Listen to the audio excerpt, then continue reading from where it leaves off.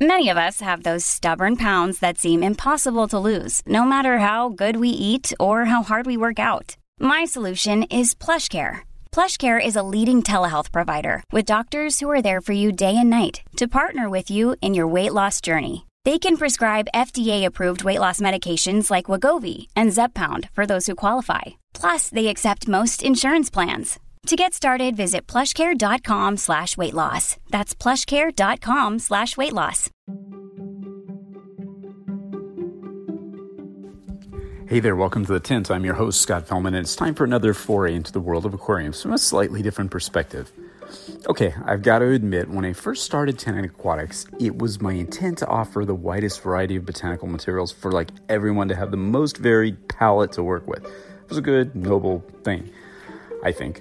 It was, and, I think it worked out well. I was then, and still am, very enamored with the huge variety of natural materials available to us to use, to influence aquatic environments. I'd been playing around with seed pods, twigs, and leaves for decades, and I figured that if it would make sense to offer the stuff that I'd used for such a long time to all of our customers. And it did. And when we launched in 2015, we offered a lot of different stuff.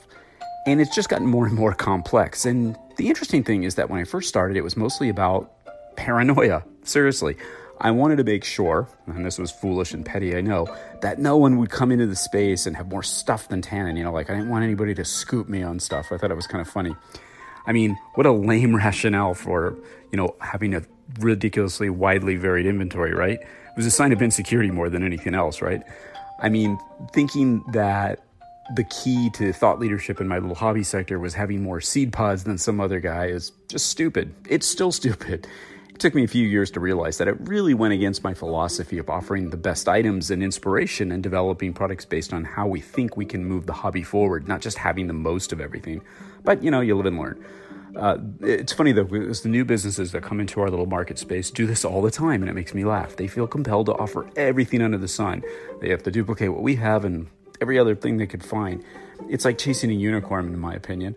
I mean, if the pandemic's taught me one thing, it's that managing a really vast global supply chain is pretty challenging, even in good times. The more items you offer, the more difficult it is to keep them in inventory consistently, as many of you know.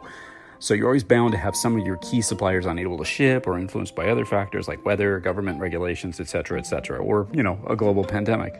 It's challenging. I know my international suppliers really well. I've known these guys for years, and it's challenging for me. I can't even imagine how difficult it must be for some newcomer who's buying stuff off, crafting websites or wherever they're finding some of their botanicals. It's kind of weird. So yeah, it was actually a little bit of a disconnect too between how I function as a hobbyist and what really I needed to do as a business. And as we move forward, I'm going to let them enjoy the headaches of juggling all that stuff. We're going to be editing our offerings to more accurately reflect our philosophy, our briefs, our, beliefs, our practices, our techniques. Tannin's moving in some really exciting, kind of weird directions in 2021. So stay tuned. Think you're going to like it. So yeah, an enormous variety of stuff in one tank is simply contrary to how I typically run my botanical style aquariums. If you study the pics and the videos of our tanks that we feature in our videos on social media posts and elsewhere, you'll notice that we almost always use just a few different types of botanicals per tank, sometimes just one or two. Now, why is this? Several reasons, really. The first reason is probably the most shallow, but it's the most true. It's about the visuals. There's something chaotic about seeing too many different types of materials in a confined space, at least there is to me. And quite honestly, you can achieve a pretty complex look with just a few different items. I suppose it's a little funny when we curate your Enigma pack, we try to offer more of a variety of stuff, partially because it brings you more value, and also because it exposes you to a wider variety of materials that you may want to try at a later time. However, if you prefer a more limited selection of items in your pack, just let me know. We're happy to accommodate. Does that make sense? Do you need more convincing for my thinking of how I do this? Let's turn to nature, my muse. It looks to me like nature often accumulates a seemingly large amount of mixed up materials in relatively small spaces. However, if you examine some of these locales closely, or look at the pictures that we share with you, you'll see that they're often comprised of large quantities of just a few different things. Mainly leaves, some seed pods, and lots of twigs and other branch-like materials and sediments and stuff like that. It all makes sense, right? When streams flow through, forests or forest floors, The materials which fall are limited to the materials which are present in the terrestrial environment above. Now, in the case of streams, rivers, or even inundated forest floors, you'll often see materials come from other areas redistributed by currents or torrential rains and so forth. However, for the bulk of these habitats that we observe for inspiration, the amount of materials visible is limited to those found in the immediate vicinity, and often they come from just a few sources. So if the goal is to get something that accurately reflects a natural habitat, it might make more sense to really study it really, really closely. You'll be surprised by what you see or what you don't see. Now, don't get me wrong. It would be easy for some to misconstrue that I think that having a wide variety of materials is, in a botanical style aquarium is a bad thing, setting you up for, failure, disaster? I mean, of course not. See, it's really not a bad thing. It's just an opinion, a preference, but it's my truth. This is how I feel about it. Some people love the visuals of lots of different stuff in their tanks. Some, like me, take delight in the endless variety which nature offers. I get it. However, I just personally find that too many different things in one tank tends to be a bit overwhelming to my sense of aesthetics. It was that way in my reef aquariums too. I often limited myself to 2 or 3 species of corals, or maybe 4. I wouldn't have a 250-gallon aquarium filled with 1,700 corals of different species. It drove me crazy. I'd look at a real reef and say there's usually something dominating in one area. It's the same with botanicals. Now, again, you'd be surprised just how much complexity you can actually achieve with just a few elements. Remember that aquarium I called the Tucano Tangled, my Tucanichthys Tucano aquarium that's probably arguably one of our most popular creations. A lot of people want to replicate it, which is very flattering, or at least build on it, and I think that's great. But it really relied on only 3 selections. A Melastoma root from Borneo, over a base of spiderwood, but you can use any kind of wood really, and then a layer of live oak leaf litter. 3 things, that's it. Root tangles and fallen tree branches are among my most loved visual inspirations. The complexity created by these mere assemblages of branches, tree trunks, roots, and a little bit of leaves and sediments is incredible. And one of my favorite aquariums that I've ever done was inspired by that very habitat. It was just a complex yet remarkably simple interpretation.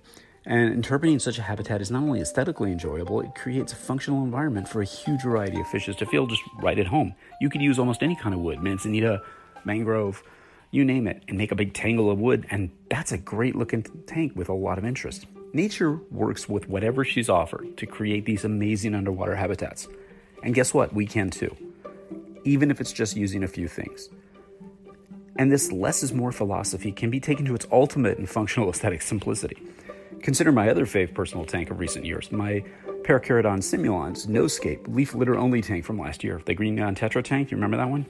I've talked about it before here. Basically, is the single most functional, realistic, and successful habitat simulation I've personally ever done, and it looked amazing to me. And all it had was leaves. Nothing but fucking leaves. And that's it. It was basically like a no-scape. I can go on and on, musing about all sorts of, lower variety botanical style tanks and sharing successful systems, and I can show you some incredibly highly diverse botanical style tanks. And by diverse, I mean with lots of different stuff that would blow your mind, and that's cool. In the end, it's about personal preference, taste, and philosophy. And hell, if your concept calls for 23 different seed pods in one tank, so be it. Do what moves you.